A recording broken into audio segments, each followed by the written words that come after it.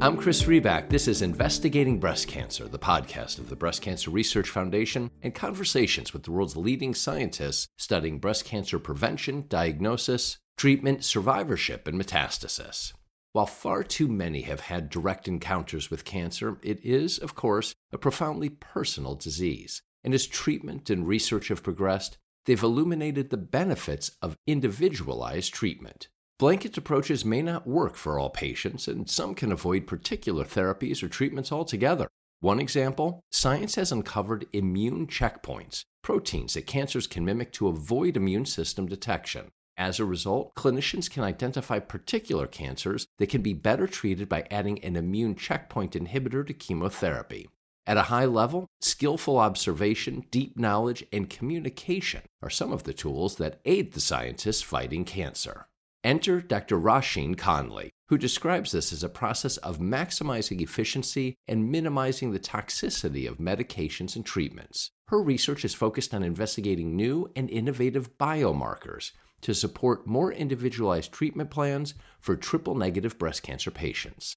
Upcoming work seeks to identify promising biomarkers in blood samples and tumor biopsies from patients who have received chemotherapy with or without immunotherapy. She and her colleagues will examine the tissue environment and breast cancer microbiome to develop further treatment options. More on Dr. Connolly. She's the Professor Gerald O'Sullivan Chair in Cancer Research at University of College Cork and Cork University Hospital. She's also Director of Cancer Research at UCC and received the ECOG Akron Young Investigator Award in 2019 for excellence in clinical investigation. Dr. Connolly previously served as an Associate Professor of Oncology and Co-Director of the Developmental Therapeutics Program at the Sidney Kimmel Comprehensive Cancer Center at Johns Hopkins University. She also recently received an Irish Cancer Society grant to support a women's cancer survivorship clinic in Cork in collaboration with national and international teams. Dr. Connolly has been a BCRF investigator since 2022. Before our conversation, though, an ask from me to you. I hope you like these investigating breast cancer conversations, and if so, I'd appreciate if you'd take a moment, go to Apple Podcasts or wherever you listen, and if you're so moved, leave a 5-star review. The ratings really matter. They go a long way to helping other people find the podcast. Thank you. Here's my conversation with Dr. Roisin Connolly. Dr. Connolly, thank you for joining me. I appreciate your time. You're very welcome, Chris. I thought we might start with a phrase that's associated with your work. On the surface, it seems like an obvious term, but the more I thought about it, I wondered how much complexity might lie below the surface. The phrase is individualized treatment, and we hear it so often, particularly with breast cancer and other types of cancer. But what does individualized treatment look like? I understand, of course, what the words mean, but what exactly might it involve? What are the permutations or potential areas for individualization? That's a really great question. And I suppose we need to think back to the history of cancer treatment when we're considering this term. I'm a breast cancer physician, so I'm discussing treatment options with my patients in the clinic, and I'm telling them that we are where we are because of decades of clinical trials and clinical research. But as the decades have passed, breast cancer is no longer seen as one disease. It's being divided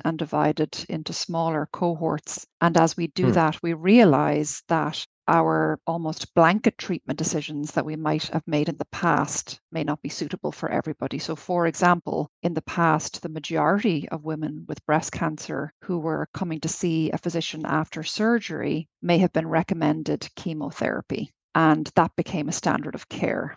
What we have learned over the last probably 15, 20 years is that there are tools that we can use that can help us determine which patient may benefit more from chemotherapy. And what we're doing in many cases is we're actually omitting or avoiding chemotherapy in many of our patients, which we're very happy with.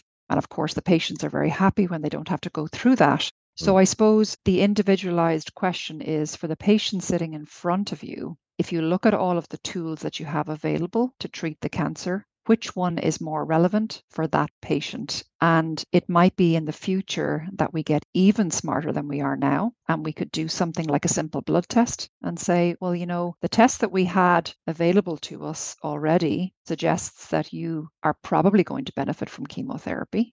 But now I have a blood test that refines this even more to tell me that you specifically may be one of the 10 patients who really is going to get that benefit. And so it's going to be more worth it for that patient to receive the treatment. So that's just one example where, again, in the past, we used more chemotherapy than we do now, but we also can make those decisions if we consider other targets in breast cancer, like HER2 or the estrogen receptor. We are now using those routinely in the clinic to make decisions, but we want to delve even deeper. We want to see even more. Can we choose who needs what therapy, who needs more chemo versus less chemotherapy, who needs none at all? That's the general sense of individualized therapy, if it makes sense to you. It does. And I love that phrase that as we hopefully, and we surely will, but as we hopefully get smarter in the future, obviously we're, thanks to work from folks like you, exponentially smarter today than we were 5, 10, 20 years ago. And yes, as that continues, those advancements in the ability to then individualize the treatment is really remarkable. What are immune checkpoints, and how might some cancers evade an immune response by simulating these proteins? We're getting closer to the heart of the work that you're actually doing. Yes, so I suppose in general terms, we know that cancers are smart and they can grow over time to be only a cell at the beginning, to be a palpable lump. And they grow because they learn how to, I suppose, live and grow in our human bodies. Some of the mechanisms whereby they have been able to do this is because they have developed ways of evading or avoiding the immune system. And our immune system is very clever. It can fight infections, it can fight cancer and other sort of insults to our body. And there's probably many cancer cells that are sort of killed or taken away by our immune system, but others learn to evade. And that's where these immune checkpoints come in. They are, as you said, proteins that can be present on a cancer cell or a normal cell that help it to evade the immune system by it interacting with a partner protein on one of the immune cells. And so scientists have realized that this is a potential mechanism for cancer cells to avoid being killed by our immune system, which is constantly searching for these insults in our body. And so that is where a new generation of medications has been developed to sort of break down that connection between those proteins and allow the immune system to then fight the cancer. And is that next generation, are those the immunology agents, or is that something else? Well, there are specific, what we call immune checkpoint inhibitors that are specifically targeting those proteins. Some of them are called PD-1 or PDL-1, PDL-2, and they're sitting between the tumor cells, the normal cells, and the immune cells and interacting. So the new generation of medications that we've heard a lot about over the last few years that have, I suppose, been approved in certain cancers earlier on, approved in melanomas, really revolutionizing their management, approved in lung cancer and other diseases, and then more recently in the breast cancer space, specifically triple negative breast cancer, which is the area that I've been working on recently. Let's get into your work. And with that context established, you're focused, as I understand it, you'll correct me if I have this wrong, on identifying biomarkers that can help determine which patients would benefit from a combination of adding an immune checkpoint inhibitor to chemotherapy, that combination in early stage triple negative breast cancer. I assume that among the key qualifiers of that is early stage. And so maybe we'll talk about why you're focused on early stage and the differences there between coming in at that opportunity as opposed to, unfortunately, if one comes in at a later stage. My first question in thinking about your work is, why is that combination not viable or effective for everyone? And maybe that goes back to what you talked about at the beginning around individualized approaches. And what helps determine who might benefit from the combination approach? And lastly, because there's no question that I wouldn't want to just pile onto, for those who might not benefit as much, is it a question of tumor reduction effectiveness? Or is it a question around highly desirable side effects? which aspect of outcomes is what drives some of that decision making. So a lot there. To the extent that I offered you something convoluted, I fully expect that you will straighten it all out and give me nice, clear answers. Exactly. So I think what we'll do is we might go back to the original conversation, right? About how over time we have developed strategies to treat a certain type of cancer or a certain stage of cancer. And oftentimes those strategies have built on the past. So there is a combination of chemotherapy and immunotherapy that is now approved for use in triple negative breast cancer. And by adding this immune checkpoint inhibitor to the type of combination chemotherapy approach that we've had available to us for a long time, the results are better. So we have added on what we've learned in the past. And now we're in a situation whereby we have a regimen that is really quite effective in terms of preventing the cancer from coming back down the line and saving lives of a proportion of women. But what we've realized is that we are likely not benefiting everybody that we give that regimen to. We sort of, in our heart of hearts, know that there's probably some women within the triple negative group that are really going to benefit from that, and others who may not have needed that extra treatment approach may need 2 chemotherapies versus 3. And so now that we've sort of not quite maxed out on efficacy, but getting closer to that in triple negative breast cancer with these new combinations, now the community is thinking, okay, we have this effective regimen. It's been given regulatory approval. We're using it in the clinic, but can we start to tease out now who may benefit more or less from that approach so we can make those individualized decisions? Another part of your question was about who could be benefiting from these treatments and who may not benefit from them. And I suppose what we think about triple negative breast cancer and breast cancers is they were not traditionally felt to be as sensitive to these immune agents as other cancers, like again the melanoma, the lung cancer, etc., possibly because the environment around the cancers was a bit hostile to that effect. And that term has been sort of used to describe sort of a cold environment whereby maybe the surrounds of the tumor were not so amenable to using these immune checkpoints, or the tumor microenvironment, which is a sort of a term that's used a lot these days. And so a lot of efforts have been initiated to see, well, can we be more smart with the medications we use, with the approaches to almost make triple negative more hot or more amenable to these immune checkpoint inhibitors. And so there's been a sense that we both need to do better where people who aren't responding, and for people who are going to respond, pick them out so that we're making sure that we give the treatment to them versus other people who may not benefit as much. An area that is of interest to mine is looking at this tumor microenvironment, the tumor itself and the microenvironment around it, so we can learn more about what's happening there as these medications are given, so we can, in the future, be smarter about the choices that we make. So identify these biomarkers or signals that can tell me that one patient is going to do better than another. So I hope that sort of gives a general answer to your question. It certainly does. And what I appreciate so much about the characterization, what's more personal than cancer, than what an individual is going through? I mean, anyone who goes through it obviously knows she or he are not the first ones in history to have gone through it. And yet it surely feels for that person like, I am the first one. I mean, it's the most personal. And so the work that you're describing to individualize the evaluation, and then obviously the approach and what gets done to help that patient, the ability to personalize or individualize that, to me, is a line moving towards the reality that that individual is feeling, that this is highly personal, highly individualized. So doc, could you, please tell me what I need, not what the general population needs. Could you tell me what I need? And in listening to you, that's what you and others are really striving towards. So describe for me then, if you would please, your study, the work that you're actively under right now. What is your hypothesis? What's the status? What happens next?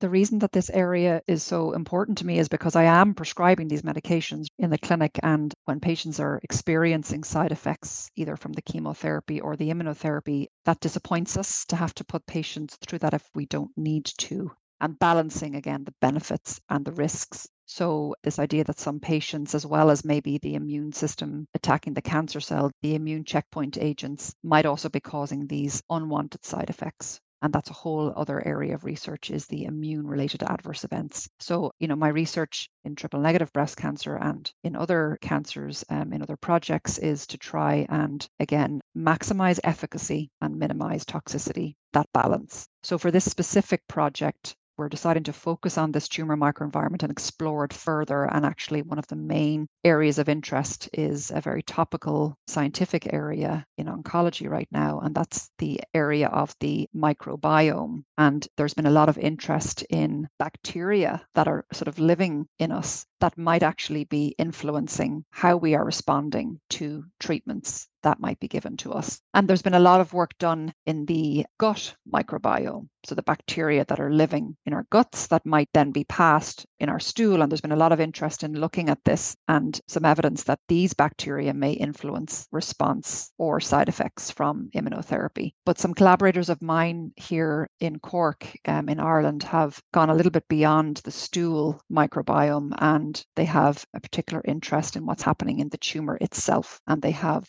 identified that bacteria are actually also residing in the tumor. And one step is, how do we best identify them, right? And determine what's tumor-related bacteria versus normal bacteria that might just be there because of contamination or living in other tissue, and whether those bacteria might be able to influence response to treatment and the drugs that might be present treating the cancer, and how they interact as well then with the surrounding immune system. So we are going to try to tease this out in this project in a number of different ways. One is by using samples that are already available, that have been stored in a biobank, a breast cancer biobank, and looking at those samples. And they would be specifically, I suppose, stored samples. And how do we look at the bacteria in those stored samples? How are they interfacing with immune cells locally? And is there a better way to identify those bacteria in other ways? And so we have not only a look at samples that are already in the lab, that have already been taken with patient consent, but also developing a new protocol whereby we're looking to see, are there better ways to identify these bacteria and to link them with both the local immune cells and immune environment. And then in an early sense, what is the association between those and how the patient is doing in regards to the response to the treatment, which we call the pathological response, and also their survival outcomes.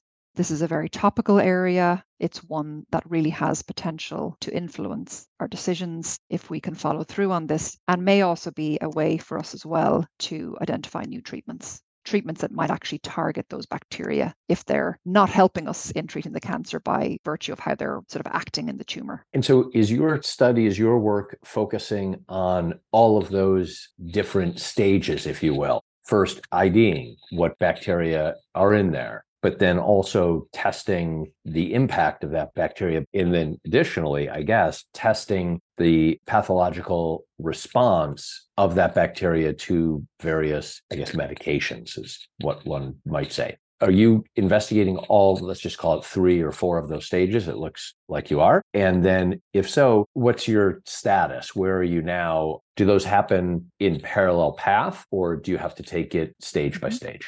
Yeah, so we are doing this, I suppose, what we're calling a careful stepwise approach to looking at these potential biomarkers, because if we're going to use something to make a treatment decision, there's a very clear pathway that we have to follow, a very careful pathway. We would never want to be sort of using a biomarker or assay unless we were very sure that we knew exactly how it was behaving, exactly how we should identify it, exactly how it associated with response. So all of this is a very careful pathway. Where we are right now is we're sort of doing this in parallel, not sequentially. So we have access, we've identified the samples that are linked to these patients with a history of triple-negative breast cancer who received these treatments. And at the moment, they're sort of on their way to the laboratory. And then in parallel, we're working out the final details of the new protocol that will enroll new patients. And those patients will consent, then they'll have their blood sampling, their tissue sampling, we'll be collecting their clinical data. It is a parallel effort to look at a variety of ways of measuring these bacteria and the tumor microenvironment. And we believe that then adding this information together will strengthen what we can learn about the field. This might be just a hyper naive question, but you mentioned earlier the the potential around the blood testing. And I know there's work being done around that. If you do this work and are able to identify which bacteria might be creating or affecting what aspects of cancer, and perhaps as well,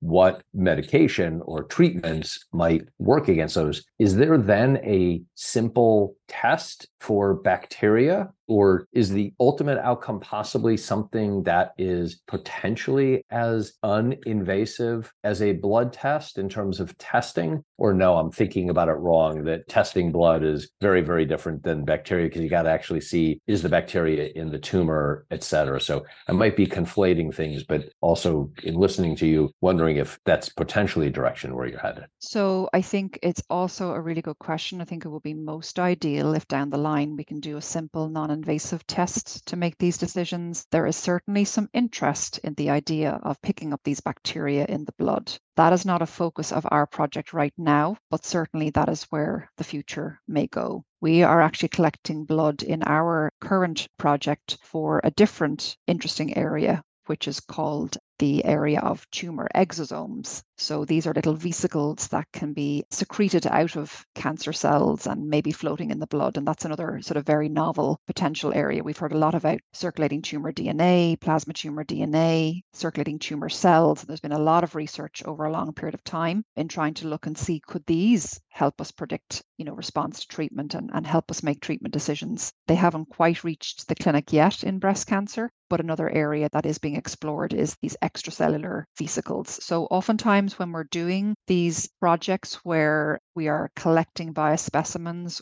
we're thinking, how can we maximize what we can learn in this project? And we may be working with scientists who are working in different fields, but then the benefit is then that we can sort of look at that data all in aggregate when we have the final numbers. And of course, we want to offer eternal patience in waiting for your results. At the same time, we're all just a little bit anxious. So where would you say you are and what's next? In the next few months, we're going to be actively collecting these samples from new patients coming in the door. And I hope towards the end of next year, we'll have some early readout from those patients. Wow. Very early as to how the microbiome, these bacteria can be measured, more so that part of the pathway.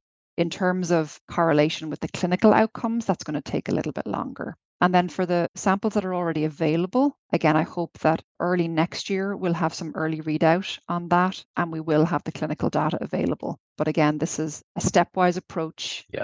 And our hope is that once we have information from these two sort of parallel cohorts, that we'll be designing larger studies that will move us towards the point whereby we can really use these in the clinic for patients. But that does take some time. You indicated a couple of times that this is very current work. That's not the word you used. Kind of giving me the sense you're on topics that are very much top of mind for a number of people. What's pushing it in that direction? Is it new hypotheses? Why are you characterizing it in that way? Some of what we do as clinical trialists is we move things along that pathway towards the patient.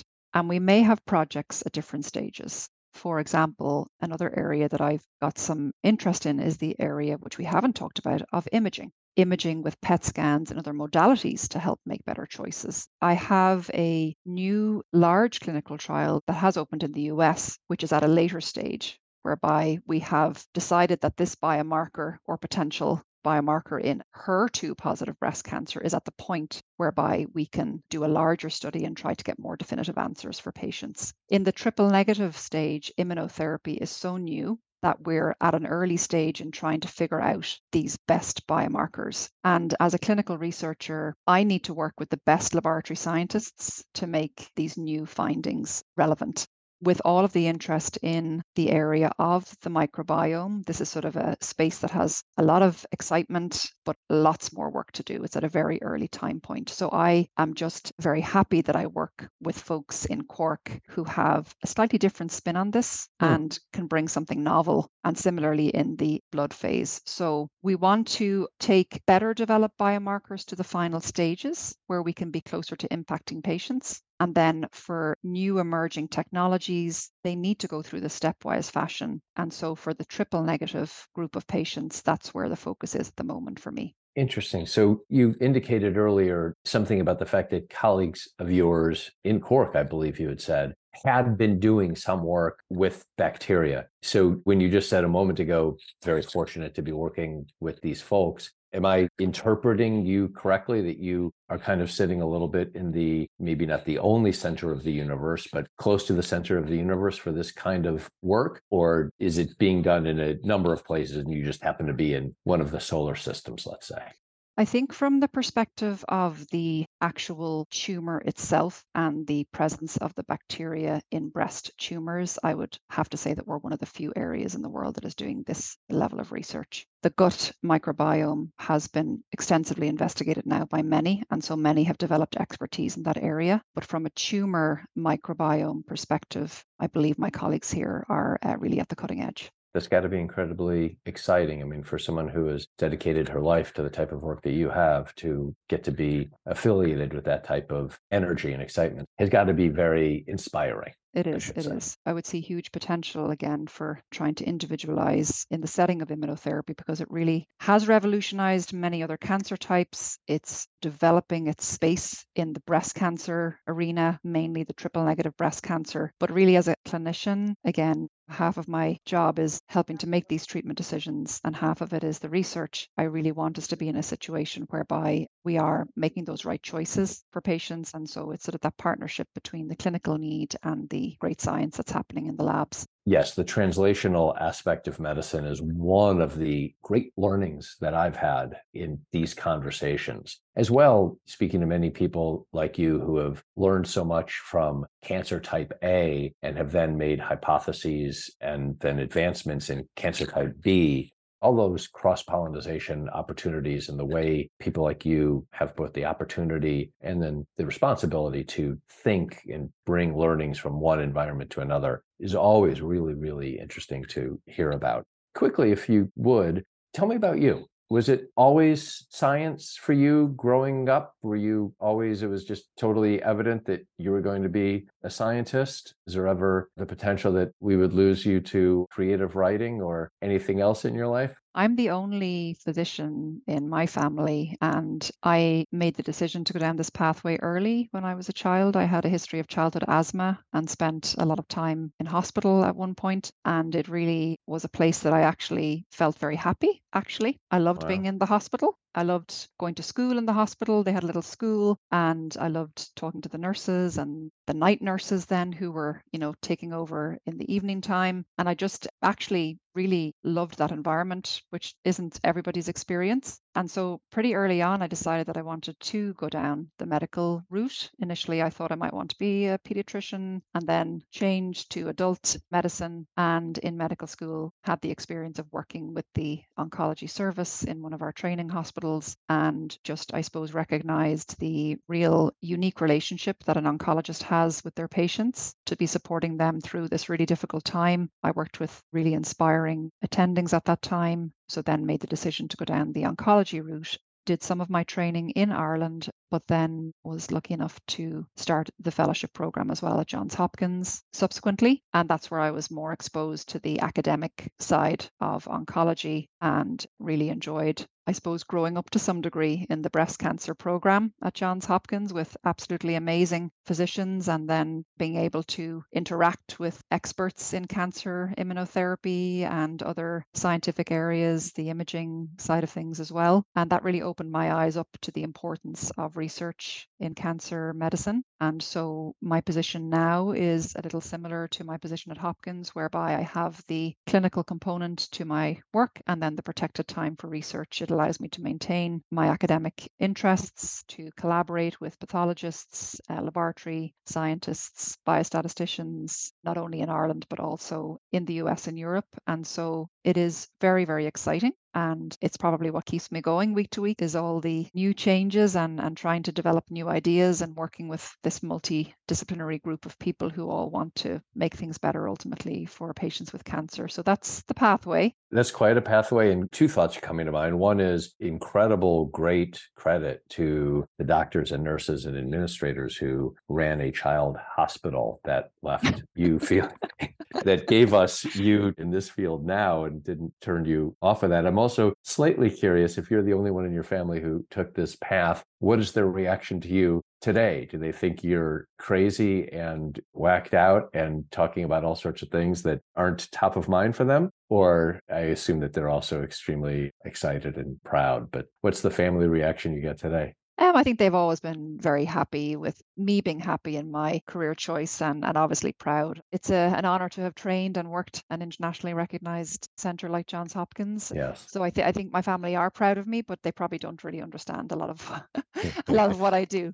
They're in very different fields, but recognize the importance of it. Well, maybe they'll listen to this, and you explained everything so extremely clearly that maybe this will help. Lastly, what role has BCRF played in your research? I've been so grateful to have been taken on as a BCRF investigator. This is, I feel, hugely important for me as well, having moved institution and having moved country. So BCRF are supporting investigators all over the world, and their support is really giving me the kickstart and the seed funding to get this type of exciting project up and running in a new location with new collaborators and a new patient cohort. And that to me has been the most important benefit here. So I'm really grateful to them for believing in what I'm doing, believing in me, and enabling this work. Getting this off the ground would not have been possible without them.